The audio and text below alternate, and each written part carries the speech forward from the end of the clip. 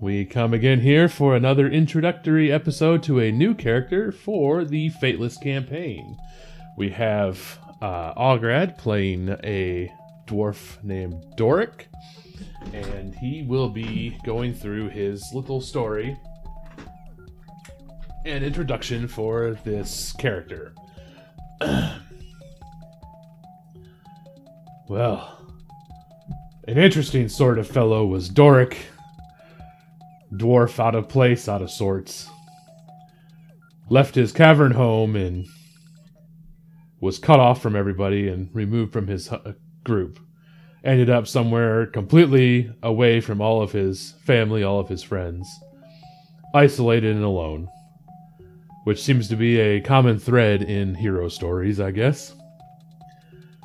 So, the weird part, though, is the dwarves live next to a lake, and they don't teach them how to swim. That just seems like a really bad idea to not teach people how to swim if you live right next to water. Because it's kind of a skill you don't really know you need until it's absolutely too late to learn. But anyways, he grew up in the caverns, ended up pulled away down into Atravanian territory at one of the large temples of Eros. Sits at the coast where all the storms can wash over the temple. Honestly, if you build your house where all of the storms will wash in off of the coast, that seems like a really just dumb idea for construction. I don't know who builds this kind of stuff, but this world has some weird practices. And then you also build them by the Atravanians, who just all live in the swamp and kind of just want to be left alone. Just, I don't know, Tillendor's a weird place. And we will have a group of dwarves are leaving their cavern home. The big doors open slowly, creaking and groaning a little bit, as Doric, among the other young dwarves, sees the outside sunlight for the first time. That bright blast of sun as the cave opens up. Exiting out and seeing the wide open world just kind of open up, the sounds of birds, the sounds of other animals, nature itself, the whole just melodious cacophony, if you will, of all of nature as the instructor leads the group out and says, Children, this is what the surface dwellers call Cloudy Lake. I assume it's because it's not exactly clear. They're not very innovative for naming a lot of things. Please go ahead, make sure you have your buddy with you and you explore and see things in the world here. Myself and the other instructors will be here if you have any questions. And that is where Doric has to pick a fellow dwarf to accompany him as he explores the surface. So who does Doric pick to explore the surface with? Well, I think I'm going to have to go with my best friend. I'll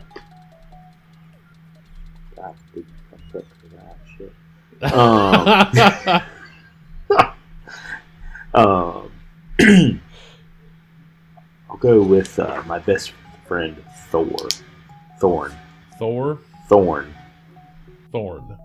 Best friend Thorn. That's a good dwarf name. Respectable.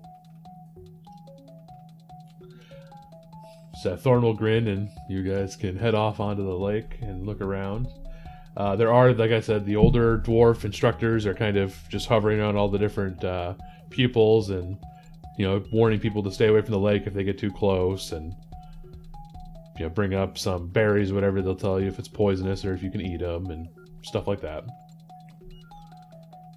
So Thorn will head out towards the woods at first. Just kind of marveling at the massively tall trees that are just around the edges of the cavern entrance, right on the shore of the lake.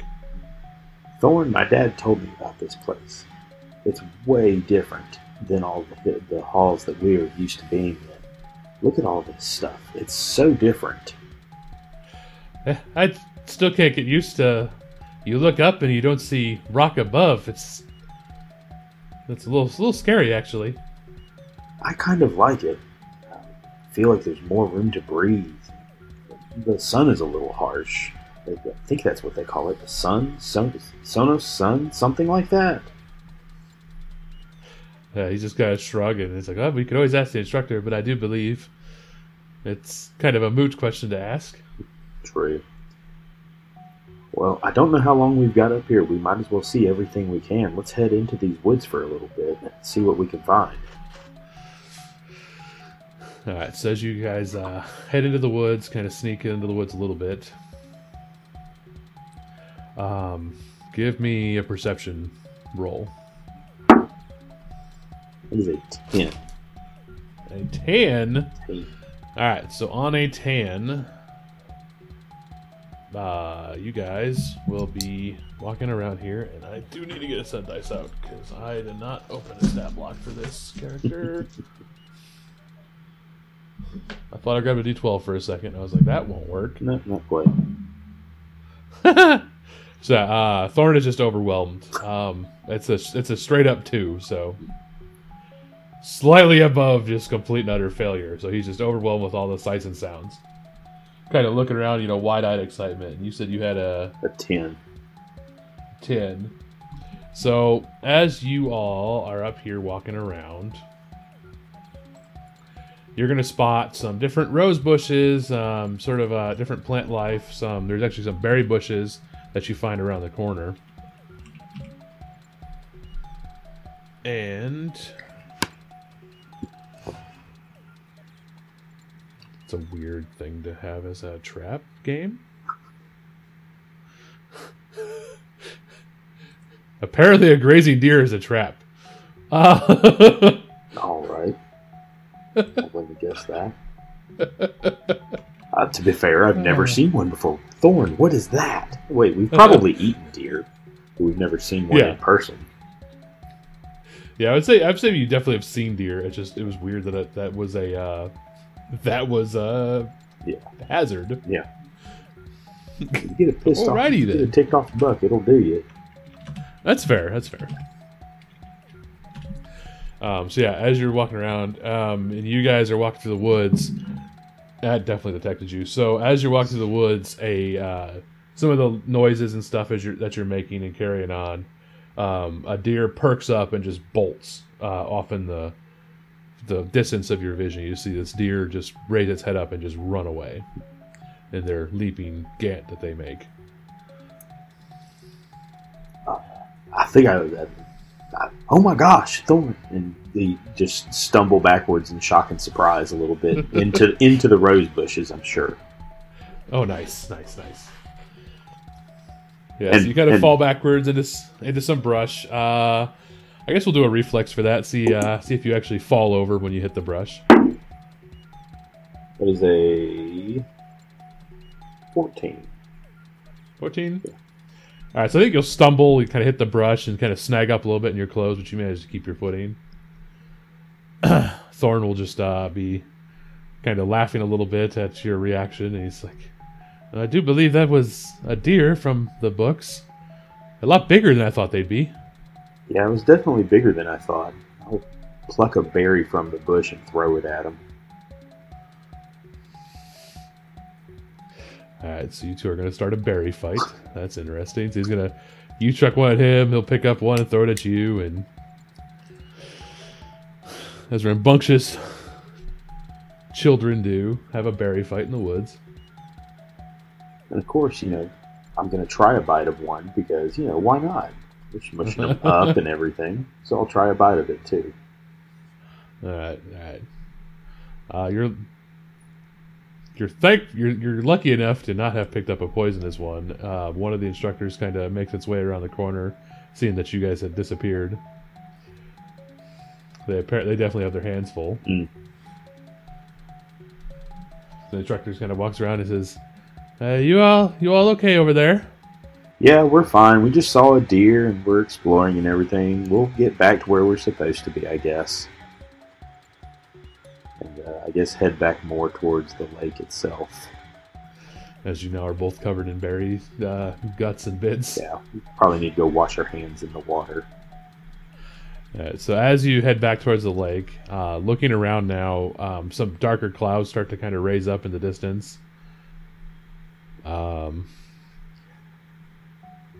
Nobody seems to be too phased by it. They're just, some say it's going to rain a little bit, and one of them's kind of happy that you get to see rain on your first visit up here, because that doesn't always happen. That's special. Not really that special, it's just that it's one of those that, hey, we don't usually get rain when we come up, so this is interesting. Yeah. Not bad for a first trip. So yeah, I'll go to the water's edge and kind of kneel at it and just, wash my hands off a little bit and try and get all the berry juice out of my, face and hands and, stuff like that. Because I know my folks would be pissed if I came back berry stained. Oh, berry stained. That'd be a fun time. So yeah, you guys will clean up, and then they'll bring you all around to a little bit of a sit and learn sort of thing, and they'll start talking about the people around, the Etravenians. I'm not really going to pay that much of attention. I'm just too awestruck by what's going on around, and easily distracted by just being outside for the first time. Yeah, I can see that. It's a light lesson because they know that there's definitely some distraction, but they have to, do the thing teachers do and kind of share instruction and share stories. So they're talking about the Etravenians, and the Etravenians they're an interesting people. They have their main fortress, that's like the main royal family, is built at the edge of the mire. And then they built up little villages and towns inside the mire. Everything built up on stilts. The best way to look at it would be like the bayous, sort of, once you get into the mire itself. Gotcha. Everything's built on stilts. They use, small boats to traverse between areas. There are some roads, but they very quickly get flooded with water periodically throughout the year, and they have to be maintained. Some bridges that are built, and he's talking about how they mostly just, do their thing. They like to be left alone, but they are good trading partners for the dwarves. They appreciate dwarven weapons and dwarven steel, and the dwarves get to learn more about the surface around them, and they also get access to some of the magic that otherwise they wouldn't have. So it's a mutually beneficial relationship. Cool. And while they're having the conversation, it starts to sprinkle. So you're sitting there with this lesson going on, and you start feeling raindrops on your head. I'm just going to pull the head up of my cloak over my head a little bit more, and maybe try and find a drier patch of ground to sit on as we listen. Well, the fun part would be if you live underground in caves. I imagine water suddenly hitting your head is not a good thing to feel. Rude. That would be. I'll raise my head. Teacher, this is raining a lot more than, what's going on? That's part of the cycles of the surface. They have rain, they have the rainy days, the dry days, and it usually lasts for a few minutes, so we're going to just kind of stay underneath the trees and continue our explorations.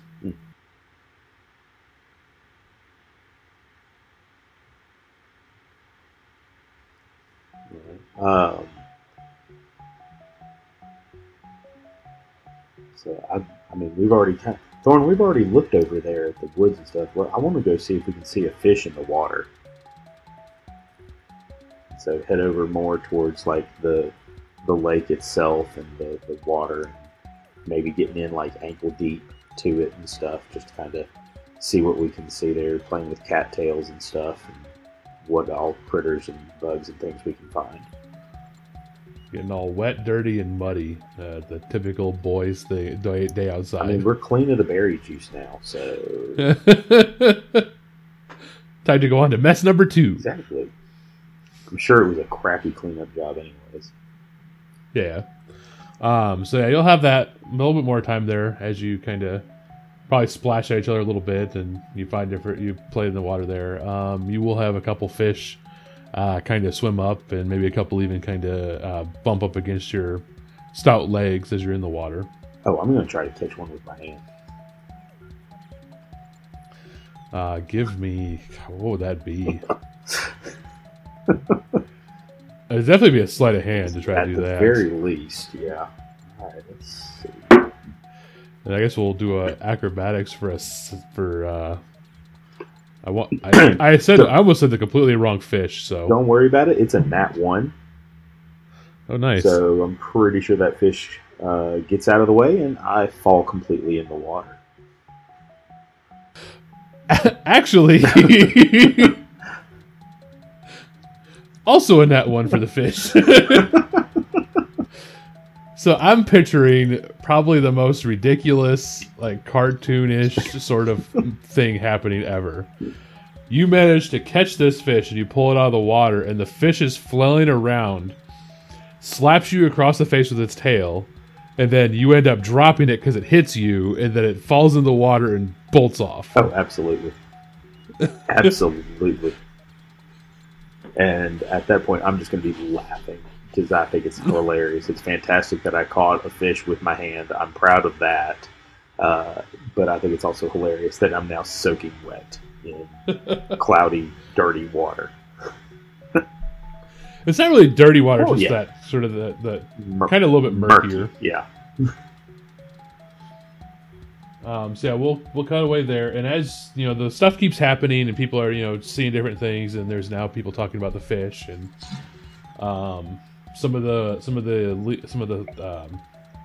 the minders there are trying to catch some to basically get together for a meal. And the camp is on the edge of the lake. It's a little bit further away from the doors of your settlement there, but not too far away. You get a nice view of the lake and across the lake, and you actually can just barely see across the lake. There's a tower, like an old guard tower up there on the other side of the lake from where you're camped. Just barely see it in the rain. And some lightning strikes. They're still saying, we're high enough up, it's not a problem. So they just keep going on with the day. Well, Ref and I would probably, nibble on my meal and talk about my exploits of how I was the best hunter in our class since I caught a fish with my bare hand.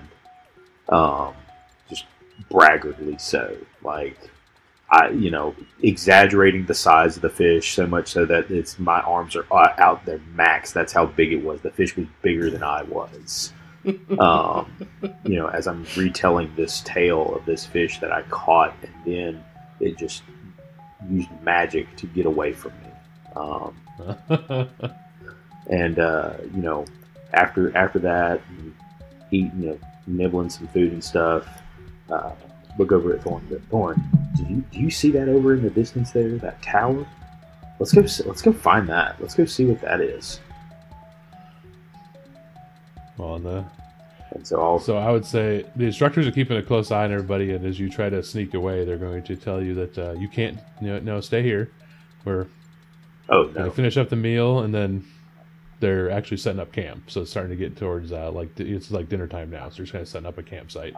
I'm the great hunter of the group who caught the fish. I should be able to sneak away from this. And they're like, no, you need to help set up camp. Okay, fine. I will help set up the camp. So I begrudgingly begin to set up camp and help the other students with it. Not really paying attention to what I'm doing, looking over in the distance at the tower as it being a place that I want to go and explore and see what else I can find there.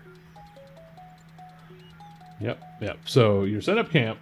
And you guys managed to get your camp set up, and it's starting to get towards nighttime. The instructors kind of make their way around, making sure everybody's in their tents asleep, and they kind of set up a perimeter to make sure nobody tries to get out of the camp.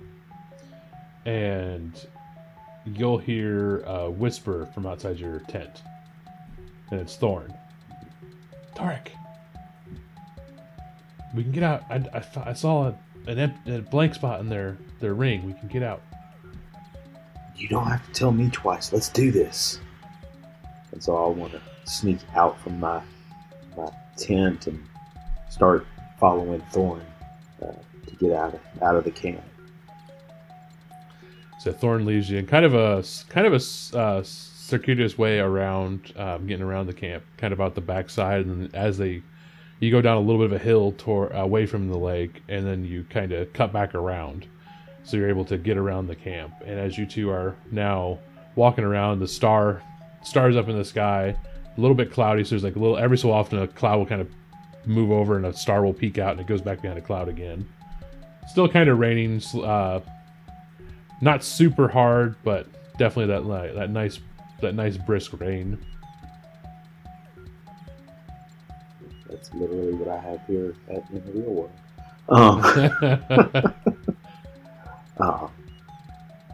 Is it lightning or just the rain itself? There's very occasionally lightning strike. Okay. And they're usually fairly far away. So once we get out of hearing distance of the camp and everything, start talking to Thorn, going, what do you think that tower is for? What do you think that's for? As we head that way. I don't know. Maybe it was used at one time to be shelter if they were fishing, or maybe hunters. That would make sense. There'd definitely be shelter out here. Yeah. I'm getting more used to it without having a roof over our heads the entire time the longer we're out here.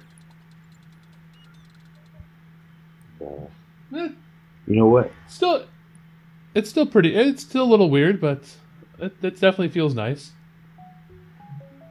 And then look at it and I'll go, I bet I can beat you to the tower and start running as fast as I can at my dwarven speed towards the tower. Not only your dwarven speed, but your child dwarven speed. Dwarven speed. Yeah. Yeah. Alright, so as you run along the side of the lake, there's a little bit of spots where it's kind of muddy. So there's a little bit of slip and slide every so often. And you come across one of the little tribute areas from the mountains itself into the lake. So there's water flowing now. So you head down the side over here. You come across one of the little tributaries. There is no bridge or anything over this water. It's just open water that flows down from the mountain into the lake itself. Gotcha. Can I tell how deep that tributary is and everything? I would say for somebody who's never been outside, no. Okay. I don't have any clue of how deep water is, so I'm just going to run headlong into it and hope for the best. Yeah.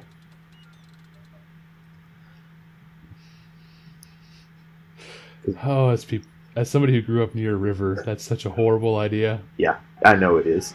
I am I realize that. Doric would not. Doric does not. Doric does not. He's lived in a hole. He's never been he has no concept of the depth of water. He would have no clue. He would just assume it's the shallows that he's walked across already and just keep on trying to truck across it. So as he hits the little tributary river there, between the mud and the current flow, he is knocked off his feet and starts sliding. I'm gonna have to try and regain my balance, stop and reach back for Thorn and try to catch myself and prevent myself from falling, since I was not expecting that at all. And we'll say Thorn is not close enough to get hands on you as you fall. It's going down. Going down into the water. Yep. And I don't know how to swim, so I am going to start panicking and just flailing around. And that is as Doric is now in the water. Thorn yells to try to yells to Doric, and as he just starts going away, he starts yelling, and the instructors are too far away, so you hear the panic at the camp as they try to get out there. But by the time they get to where you guys were, Doric, you are well outside of reach and even earshot of the goings on there, as this current is whipping up strong. I'm going to be screaming for help for anybody, for Thorn, the teachers, anybody, just desperate. I'm terrified because I've never been in water. I don't know how to swim.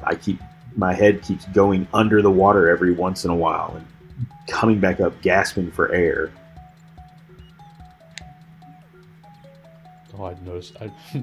This map needs updated. There's supposed to be a river here.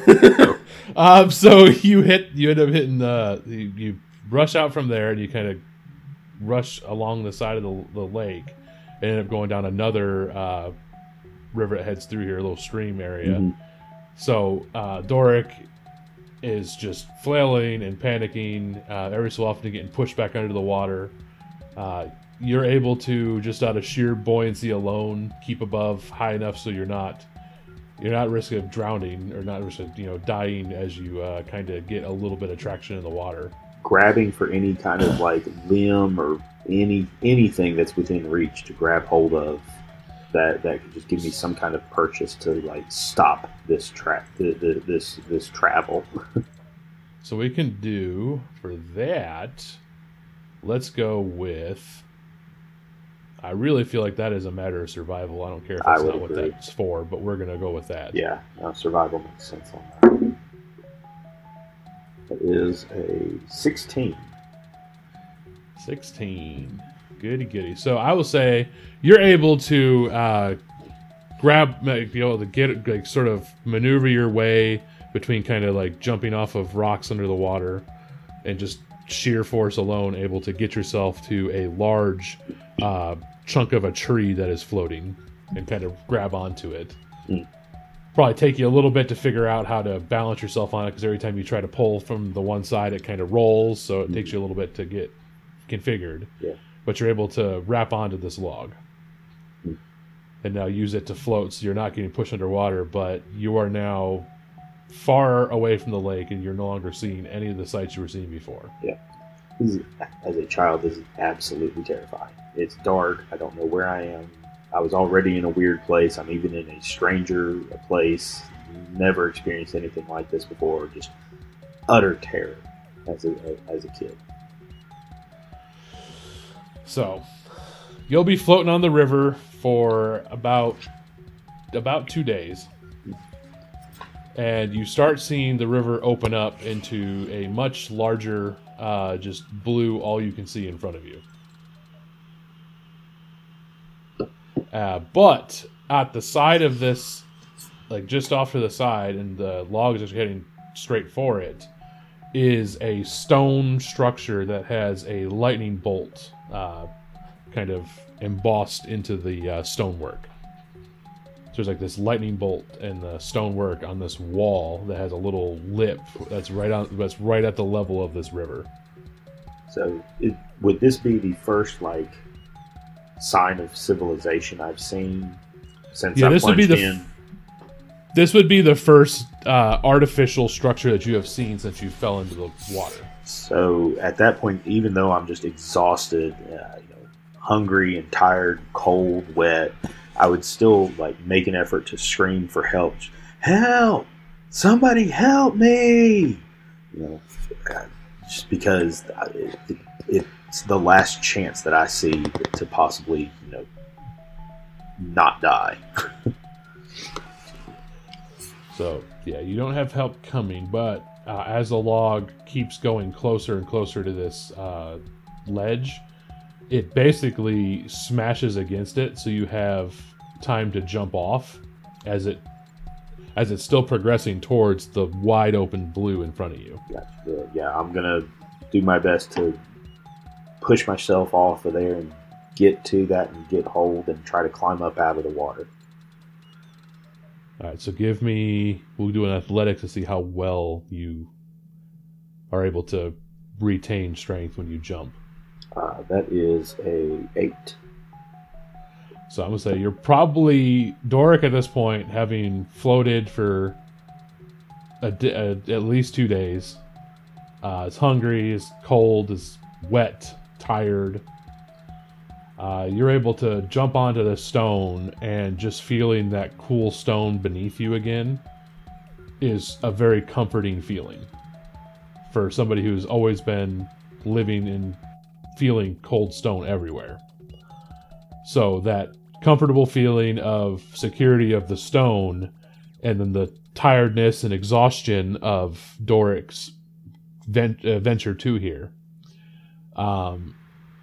You're going to kind of hit that stone and just not be able to move. Yeah.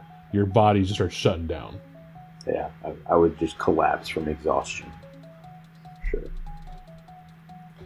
And Doric will hear, just before he passes out, sound of someone whistling.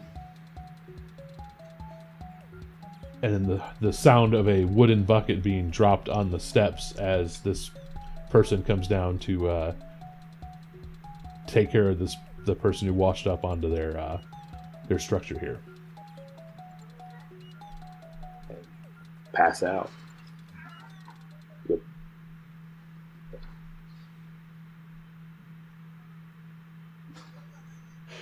Okay, sorry. My cat just distracted me. You good? As she's standing like a people on the side of my desk, asking where her food is.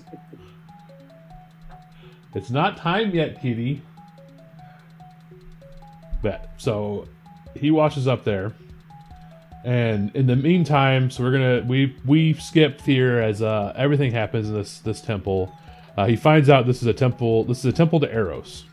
The nomer here for Eros is the god of storms. This temple is built at the conflux of multiple rivers, where they all kind of meet and then flush out into the ocean. The other one that they have is built on, it's built in the Gulf, but you managed to wash up on the westernmost temple. And this is where as he's been here, every time a storm rolls in, it hits this stone fortress and hits it hard enough that some of these storms are so powerful that the stone itself almost seems to vibrate inside this fortress. This place is built to withstand just about anything. And Doric learns from the brothers of the temple and the sisters of the temple that they are trying to locate his people, but they have not had much results. The local Atravanians don't know where the dwarves are camped at. They don't know where they're settled at. They're still waiting on word back from the city itself, the main capital, to see if they have information. So that won't be there. It takes them. So it takes them. Let's see, 1, 2, 3, 5, 6, 8. So it would take them about 4 days to get to that city to even get there, and then to have to come all the way back. Right. Yeah, that river, so they're waiting on that. That river hauled me quite a ways. Yes, it did. And so as they're kind of going over that, the same person, the old man who got Doric off of the stone, brought him up the steps and made sure he was okay. Got him with some blankets. Doric woke up in a room covered in blankets, and his clothes were hanging up, but he was in basically the very drab robes of the order. The old man, brought him food when he woke up, and he says, "This will help you feel better. We are trying to find where you came from, and it's a good thing you managed to stop where you did. Otherwise, you'd end up out in the remorseless ocean, possibly never be seen or heard from again." Well, I appreciate your help. What is your name? So I am fallen after joining the order, we take a new name. Some of us, if we have a past. I do appreciate it. This is not at all what I expected to happen when we took our first trip out of the mountains. Well, I don't think many expect their first adventures out to go the way they do.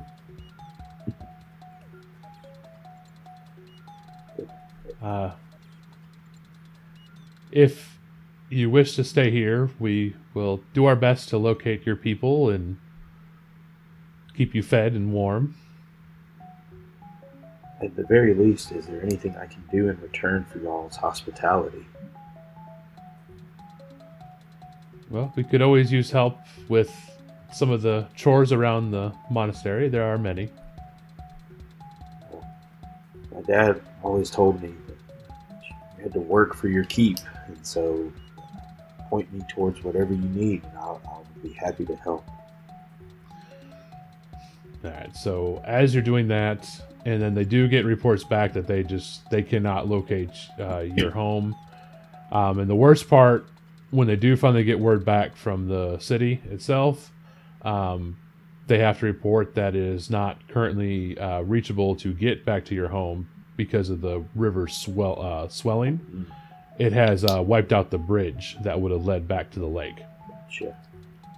And otherwise, you're taking a trip through the dangerous woods, which, because of the marshy grounds, can very quickly turn into a disaster. Gotcha. That makes sense. So you're stuck here for at least a few extra days. Okay.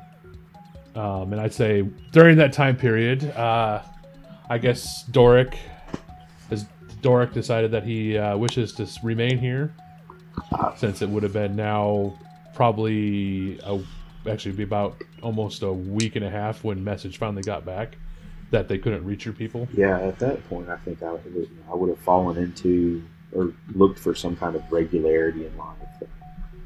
Just finding my place, helping around, cleaning, doing whatever I can to help with that. Just doing odds and ends kinds of things around whatever they need me to do in the meantime. And getting comfortable there. The stonework feels good to me. It's comforting, like you said. Plus, you also have the sky above you too. If you want to step outside, you're not always stuck in the roof. It's the best of both worlds. And I think one day, I would want to talk to Fallen, and just go simple. Would Doric have known about Eros? Would he have been taught about that as a child? I'd say the dwarves are given some lessons on all of the deities, though for people who are subterranean dwelling, Eros doesn't mean much to them. That makes sense.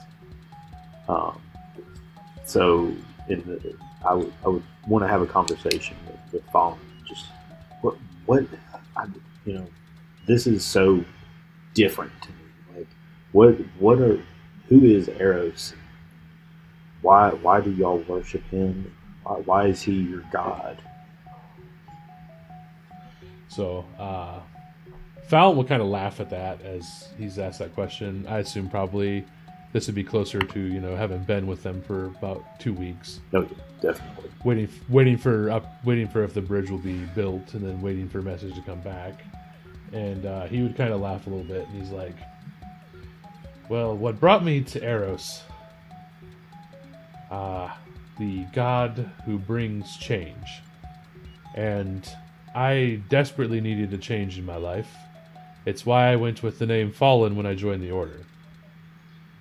I was not good, I was not bad, but I definitely had lost my way, or I guess you could say I had fallen in life, and that's part of the reason why I went with the name. And Eros, through the winds of change and the storms, brought about that change I needed in my life. He brought structure. Eros is the one who brings the storms. He brings the winds. The winds bring the plants. It brings the animals out for the hunters. It brings rejuvenation back, which is what drove me to him. And it was the process of rejuvenation and change that I saw that I could change as well. Well, the winds and storms certainly drew me to here also. That would be a rather direct message from Eros if I ever heard of one. Maybe subtlety is not his strong point.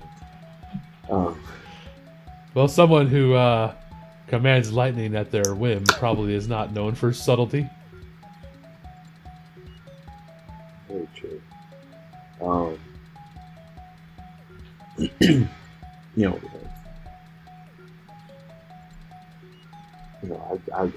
I'm drawn, as a dwarf, we've made all these crafts and everything. So, as I've been helping with the chores and cleaning, I noticed, there's a lot of various important items that y'all have, relics and things like that. I feel drawn to them, Fallen. I feel like they're important, and that it's something that I need to help protect, since this has helped to save me.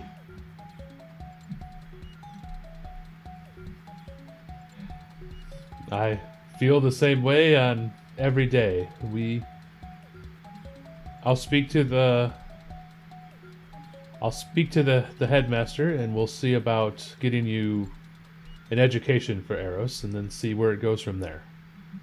I would greatly appreciate that. I would continue with my daily chores for that day that I haven't quite finished up yet. Alright, so then you get the approval to start training in the way of Eros. Start learning about the relics. Eros has many relics that are both dangerous, but also, even though they are dangerous and can cause great harm, if they are used correctly, then they provide a benefit.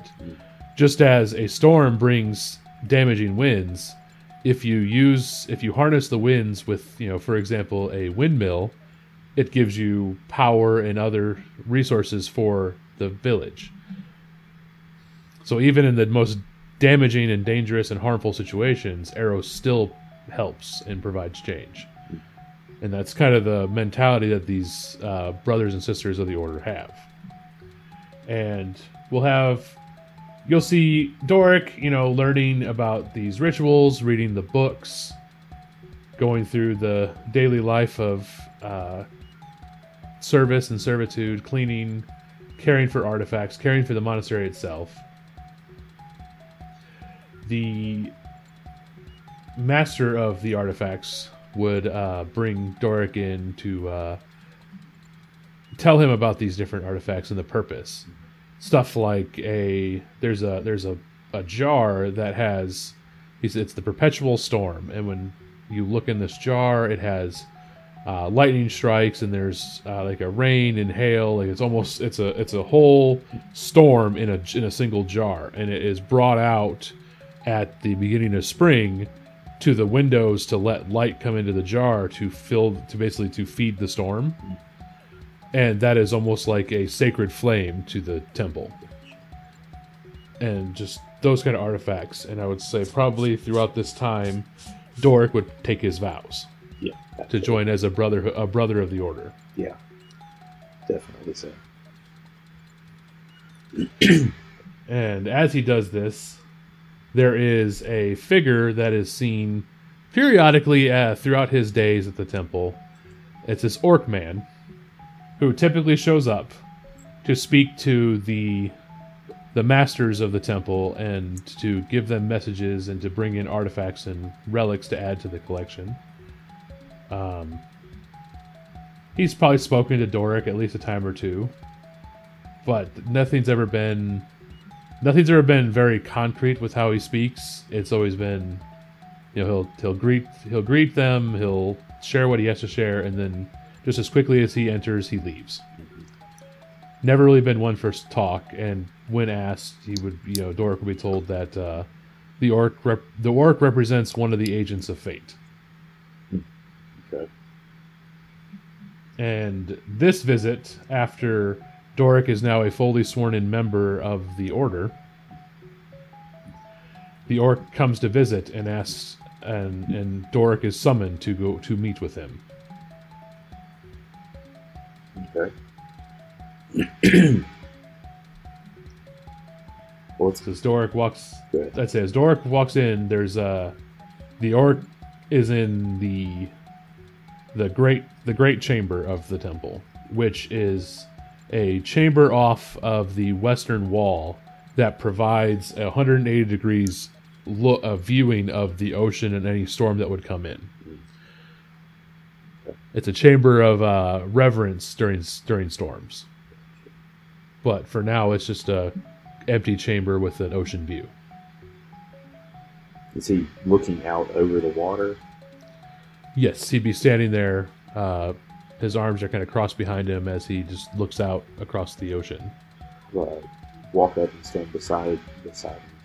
I was told that you needed to speak with me? Yes, I did need to speak with you. I have a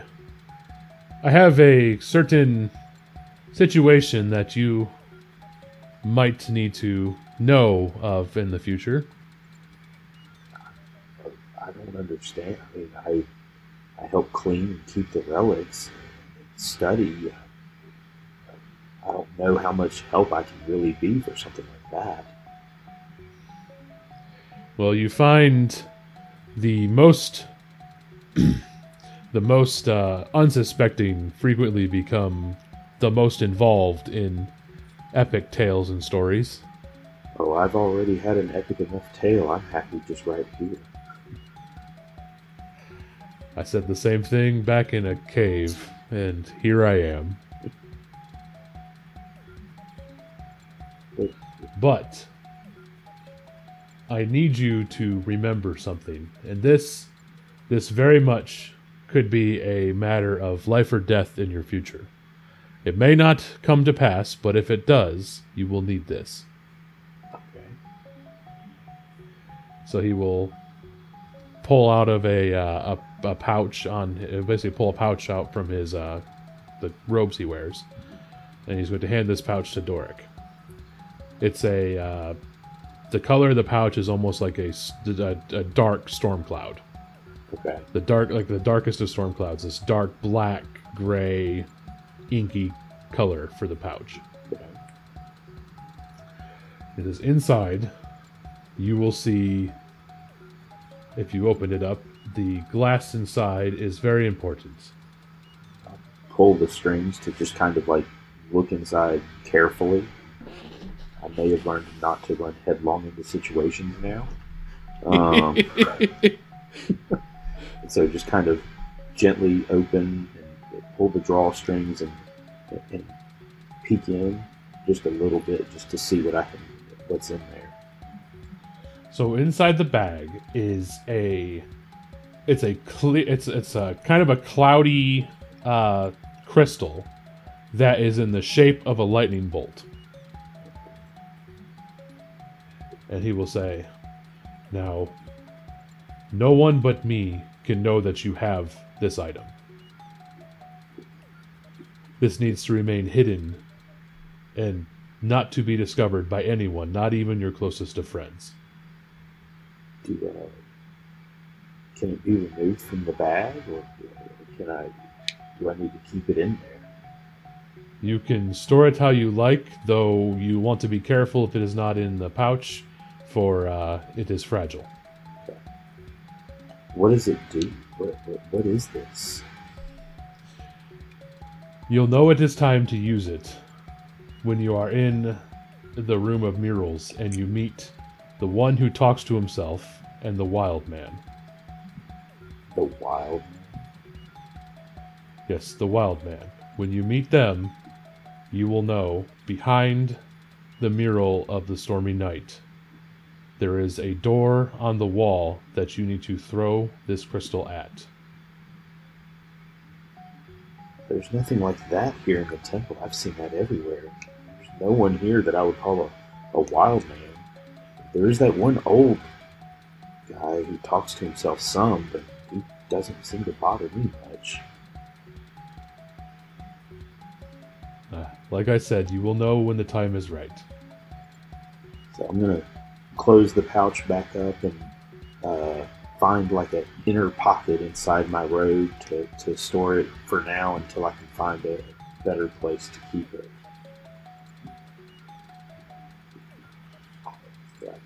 I thank you for this. I hope it doesn't come to pass, but I guess it's good to have something to help if I need it. Well, I also hope that it does not come to pass for you, Doric, though fate has a way of making even the most comfortable situation uncomfortable. You sure do talk about fate a lot. That is why I am here. But I do need to make sure you remember that about the gem, that no one should know you have it. I will keep it secret, keep it safe. And that you will only use it when you're in the room of murals, meeting with the wild man and the one who talks to himself. I promise you. Then I will bid you leave and hope that you do not need to use the knowledge that I have given you. Okay. Yeah. So he will turn to leave, and when he opens the door, he steps out into a wooden chamber that, when the door closes behind him, is returned back to the stone of the temple itself. Oh, that's a neat trick. You go behind him and open the door and see if it just opens regularly. It opens to a stone hallway that is the common hallway in the temple. Well, that's just confusing.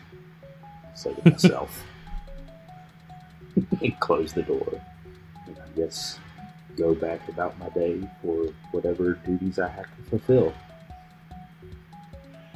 So, there's more duties there as Doric learns the magic of Eros and the way to use Eros' abilities, divine abilities, to create spells, to create mysteries, to create artifacts even, and to catalog artifacts.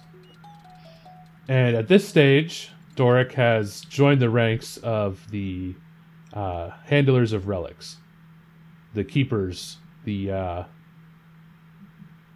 minders of the artifacts and relics of Eros.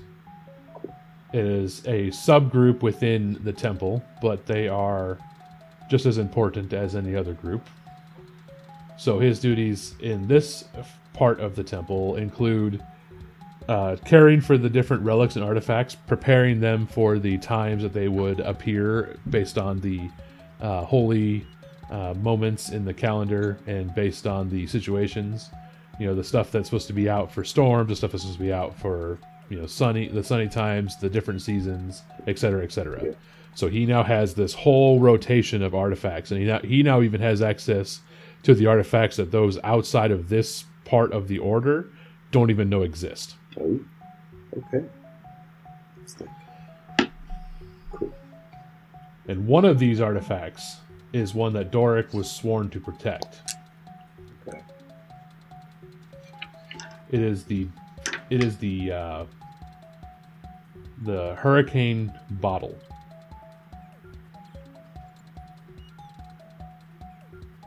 And this plays in because Doric discovers, after a visitor has left the temple, that the hurricane bottle is missing.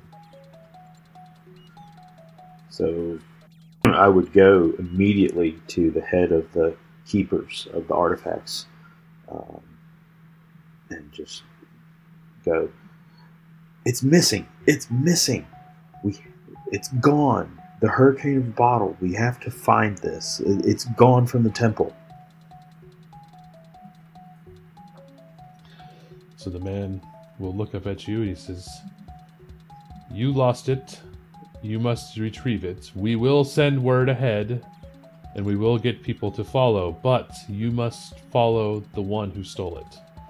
We will meet up with you as soon as we are able. So, I guess I'm going to have to try and figure out which direction that the visitor went when he left, since he's the most obvious thief, I guess is the right word.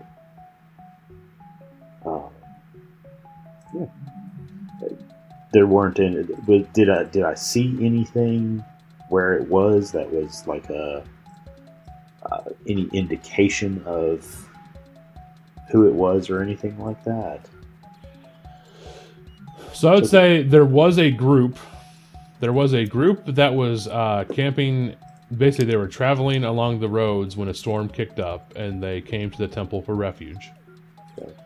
They were leaving the city of Blackwick, and they were heading towards the Mire, which is the main capital of the Atravanians. Okay. So it's like I guess I would gather up my gear. I guess potentially visit the armory and everything, and make sure that I have my lightning bolt. Was it a gemstone kind of thing? It's a crystal. My lightning crystal. Hidden underneath my robes in that pocket still. As I prepare to go, knowing my speed, I would love to get some animal assistance, like a horse or pony, maybe, if that's available. So they do not have that here. However, you do know that, like I said, it was a group, so they are going to be moving slower because they're a large group. Okay. And you, as a singular person on the road, can make some extra time to catch up. Gotcha. So before I leave, I want to go and say bye to Fallon. Fallen. Why do I keep getting his name wrong? Bye to Fallen, and just not tell him why I'm leaving, but just telling him that I have to leave, and that it's important. Just because he's the one that, in my eyes, saved me and just has helped bring me up, like a father figure in this. So, yeah. So making him aware of what's going on, that I'm just leaving to Yep. on a mission. You're leaving to retreat. Yeah, you're leaving on a mission. Yeah. So a little bit about this particular artifact. This was the artifact that in legend was used to convince Lucina, the goddess of the oceans, to marry Eros. Oh. So it is a bottle that contains one of the most powerful entities of the sea and one of the most powerful entities of the air in combination. So it is able to summon a hurricane. Okay, so not something you want to play around with.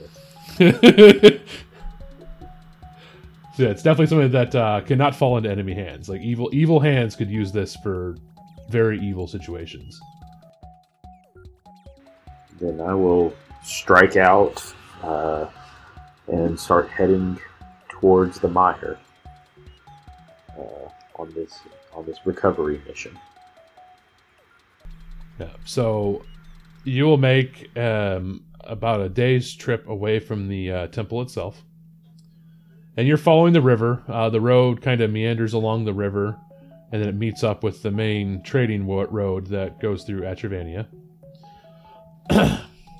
And as you're traveling along this road, there's different sights and sounds. You're reminded again when your first journey out onto the lake, and you kind of see the different creatures and different stuff around the world. That is very, very similar to that, except now to the south of you is more of that murky mire that is a swampland and a marsh, and then to the north would be that kind of wet forest that was around the lake.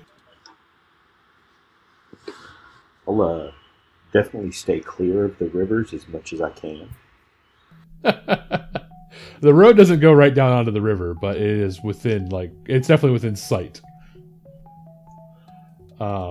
And as you travel, you come across, as you're getting close to the end of the night, at the end of the day's travel, there is a cart on the side of the road.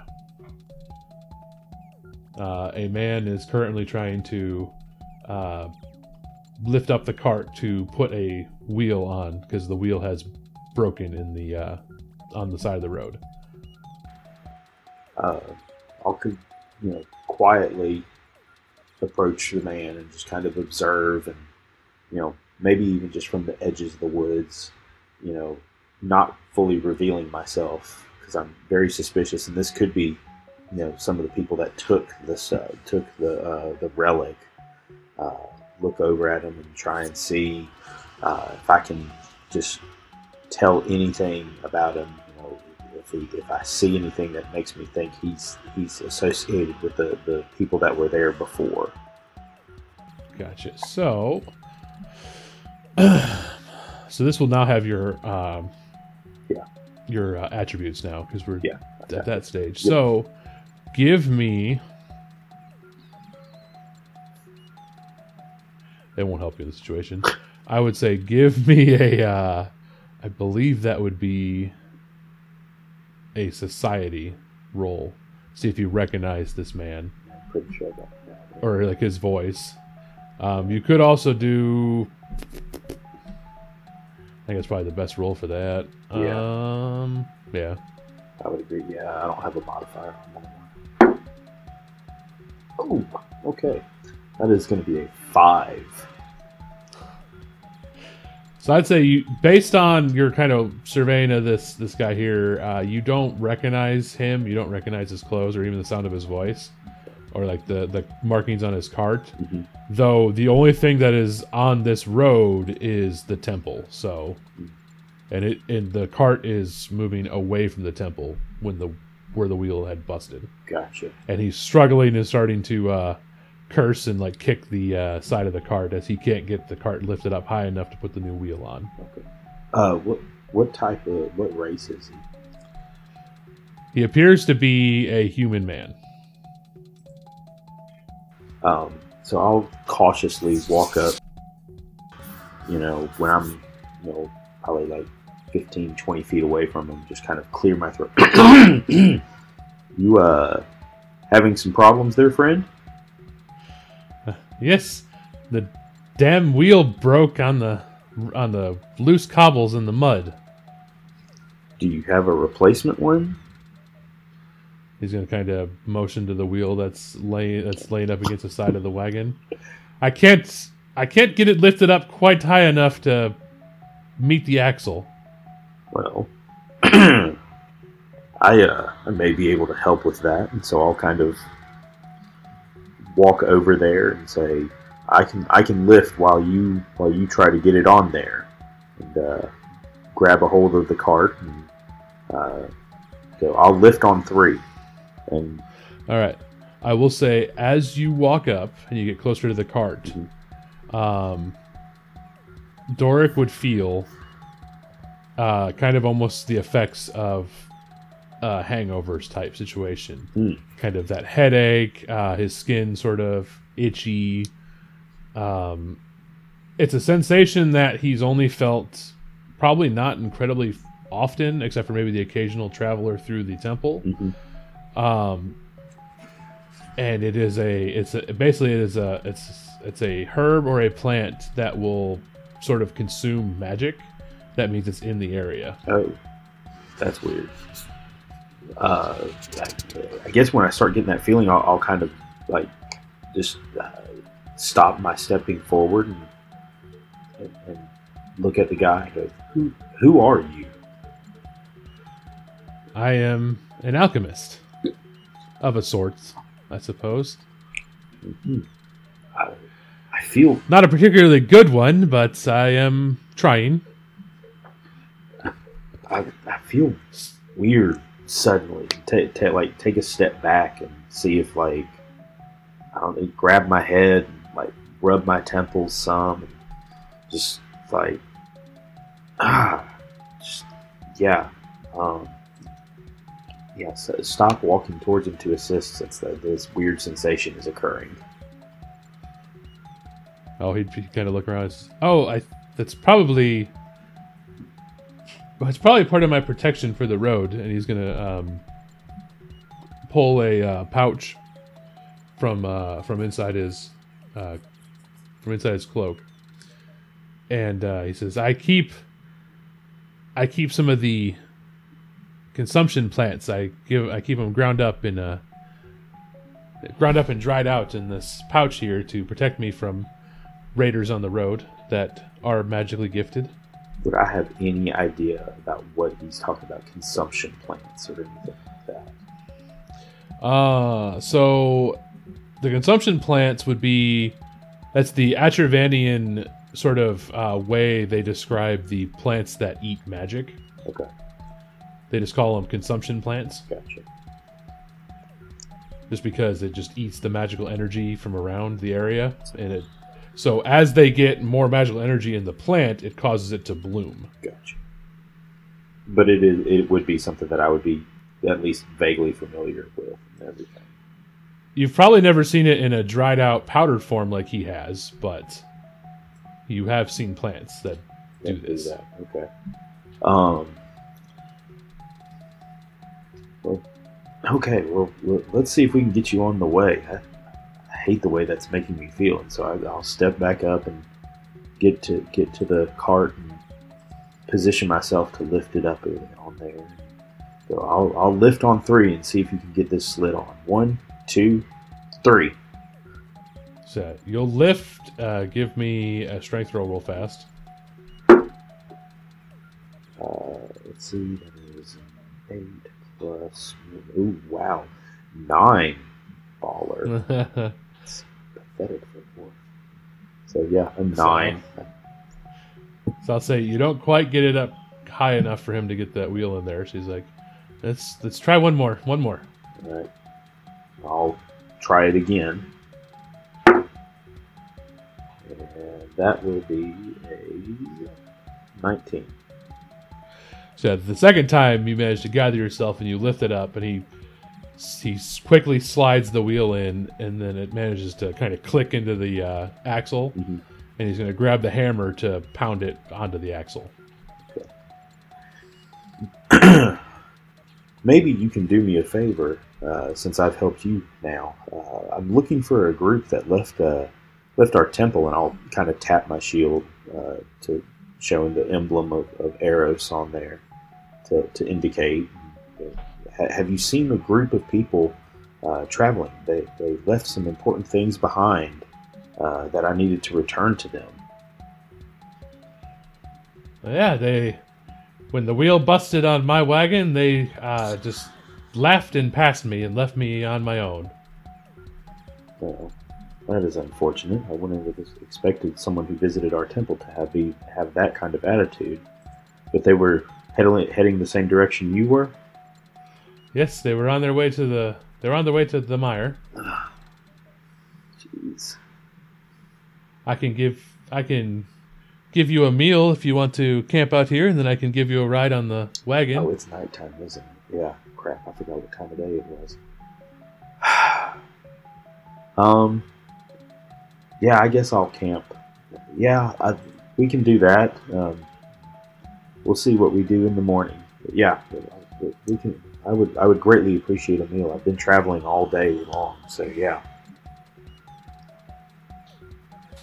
All right. So I reckon I'll kind of step over to the side of the road and start preparing a bit of a camp for the night. Then he will climb up into the cart, and he'll bring out some bags that have different foodstuffs, and he's got some nice fresh bread. Looks like it's maybe a day old bread, so it's very fresh bread in comparison. And he has some some meat that he has, like some dried meats to bring over to give you for some food. And Oh, so, it is, okay. so he'll see you set up the camp, and he's like, "Thank you for getting the camp. As I said, here's some food for you, and I do thank you for the assistance." Yeah, absolutely. Does the food look good or smell weird? Do I still have the hungover kind of feeling just from him being near me and everything? Yeah, you still have that sort of feeling of just that kind of queasy feeling of the magic being drained. It figures out. Because he keeps it on him. He keeps it on his person. I would figure I would not have prepared purified food as a cantrip for today. So yeah, the dried meats are like some venison jerky and stuff, and he's got some dried fruits and stuff too. So I guess I'll go ahead and eat the food. Just have conversation with him. Well, where did you say you were headed again? I head into the mire to sell some wares. Okay. I've been learning my trade as a alchemist, and I was hoping that the folk of the mire will be more appreciative than Blackwick was. Mm. Are you from Blackwick originally? No, I am from Southwatch. Oh, gosh. Just further on the road past Blackwick. Okay. An alchemist. I've never met anyone who was an alchemist before. It's different. He kind of gives a little bow. He's like, it's definitely a living. It's an interesting trade. I mean, you get to make potions and other various mixtures and poultices, and it is good because it does help others, because you can bring potions to a farming community and help them for their different wounds and injuries from the fields, or you can come with a poultice to help the worker who was burned at a fire, and just it's definitely a rewarding career path. I'm sure that you can, much like everything in life, there's both a good and both a helpful and a harmful aspect to it, for sure. That's one of the things that I learned in becoming a follower of Eros. Well, it does definitely teach you some pretty clever ways to help defend yourself if you're ever attacked. Mm. Any tricks? That's where I learned to make the little. I'm trying to figure out a name for it. I'm kind of thinking consumptory, maybe. That's not the best word. Well, still a working title. It definitely seems to have an effect, I can tell you that.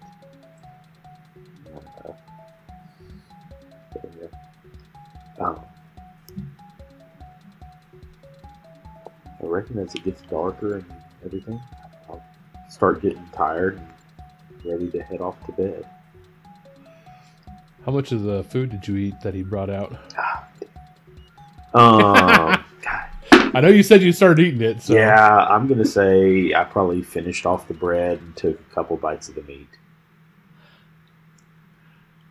So as Doric starts to get ready to head to bed, he's going to notice that the human man has not consumed any of the food he brought out. And as Doric starts to fade and get woozy, he'll notice a grin on the human's face as he pulls a mask from inside of his cloak and goes to put it on. The mask obscures his entire face, and then running from forehead to chin is an intricate pattern that's almost like a woven design on this mask. And he just says, before Doric passes out, he says, "Excellent. The Weaver will have one more." And he'll whistle, and 3 other people come out of the woods around the camp to put Doric into the cart. Yeah, I'm not good in the real world. Shit happens. So the next thing, when Doric finally starts to come to, Doric is brought into this stone building. It's not a stone that he would recognize. At least has never really worked around between being a dwarf and then it's not really a thing over by the temple. It would be a sandstone, so it's that gritty stone, the floor and the walls. And the headache is there, but it's significantly worse inside this area. And he will be kind of drug along by two of these people wearing similar masks to that human that grabbed him. They're not quite as intricate, but they're similar in nature.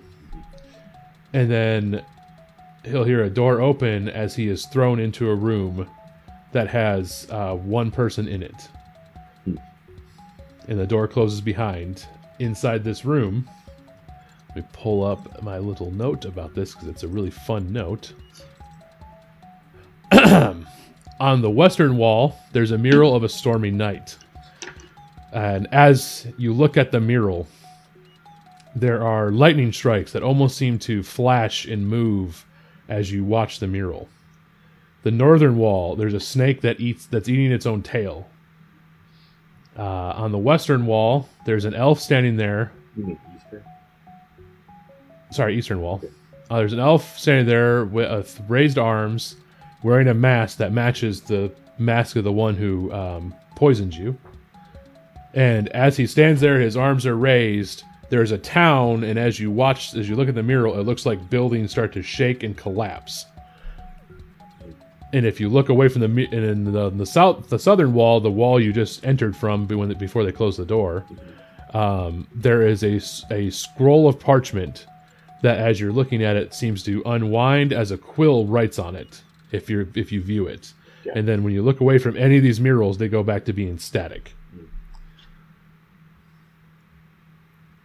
And that is where we will leave Doric for the future. Cool. So I will do what I did with Tex. Is there anything that you would like to share with the listeners for this new campaign? This is your stage. Oh Lord. Hey y'all. I'm Algrad. I'm just joining Fate's Rest here and looking forward to it. That's really about it. I don't have a whole lot to say at this point. Hope that you'll end up enjoying Doric as much as I've enjoyed creating him and seeing how he goes through this journey. We'll say our goodbyes on the episode, as we have always done. We love you. Bye. Bye. As everything happens and you look around the room, Doric, you realize there is a human man in the room. I don't know how he is currently carrying himself in the imprisonment, so we'll see how he is doing that. He is sitting crisscross applesauce on the floor in his heart boxers.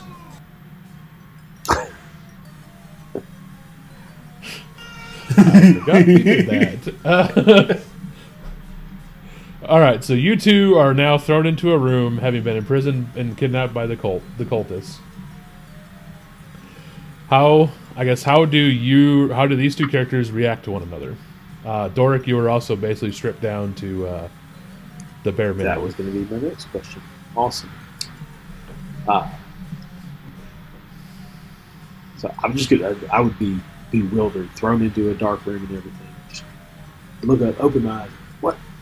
Where am I? Who are you? What is this? What are we doing here? Your guess is as good as mine. I have just been sitting here waiting. I honestly don't know how long. Just waiting. It took all my stuff. I don't know what to do. Pat. You do know, Theo, that you've been given one meal since you were thrown in this room. At least they feed us. So that's all you have for the passage of time.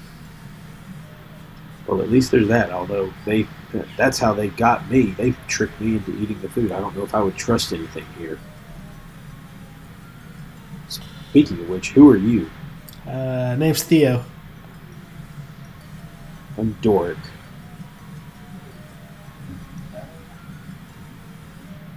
Yeah. Any idea why we're here? I'm gonna go with what I've been told my entire life. Shit happens, I guess. I don't know. All I know is I was leaving our temple, looking for a stolen relic, and the next thing I know, the guy I met on the road was feeding me, and he pulled on some weird mask. Wait, is it like a weird looking elf dude with a ugly mask? It had some kind of mask that covered his entire face and had like some kind of robe. He gave you like, jerky, didn't he? thing. Yeah, he did. How'd you know? How do you think I'm here? It was such a weird situation too. I shouldn't have trusted him. I'm too trusted growing up in the temple of people. I shouldn't have trusted him. I should have done better. I have a feeling that you would have been here regardless of whether you ate the jerky or not. It's fine. You ever heard the concept bad juju? That's my life. A time or two. That's my life.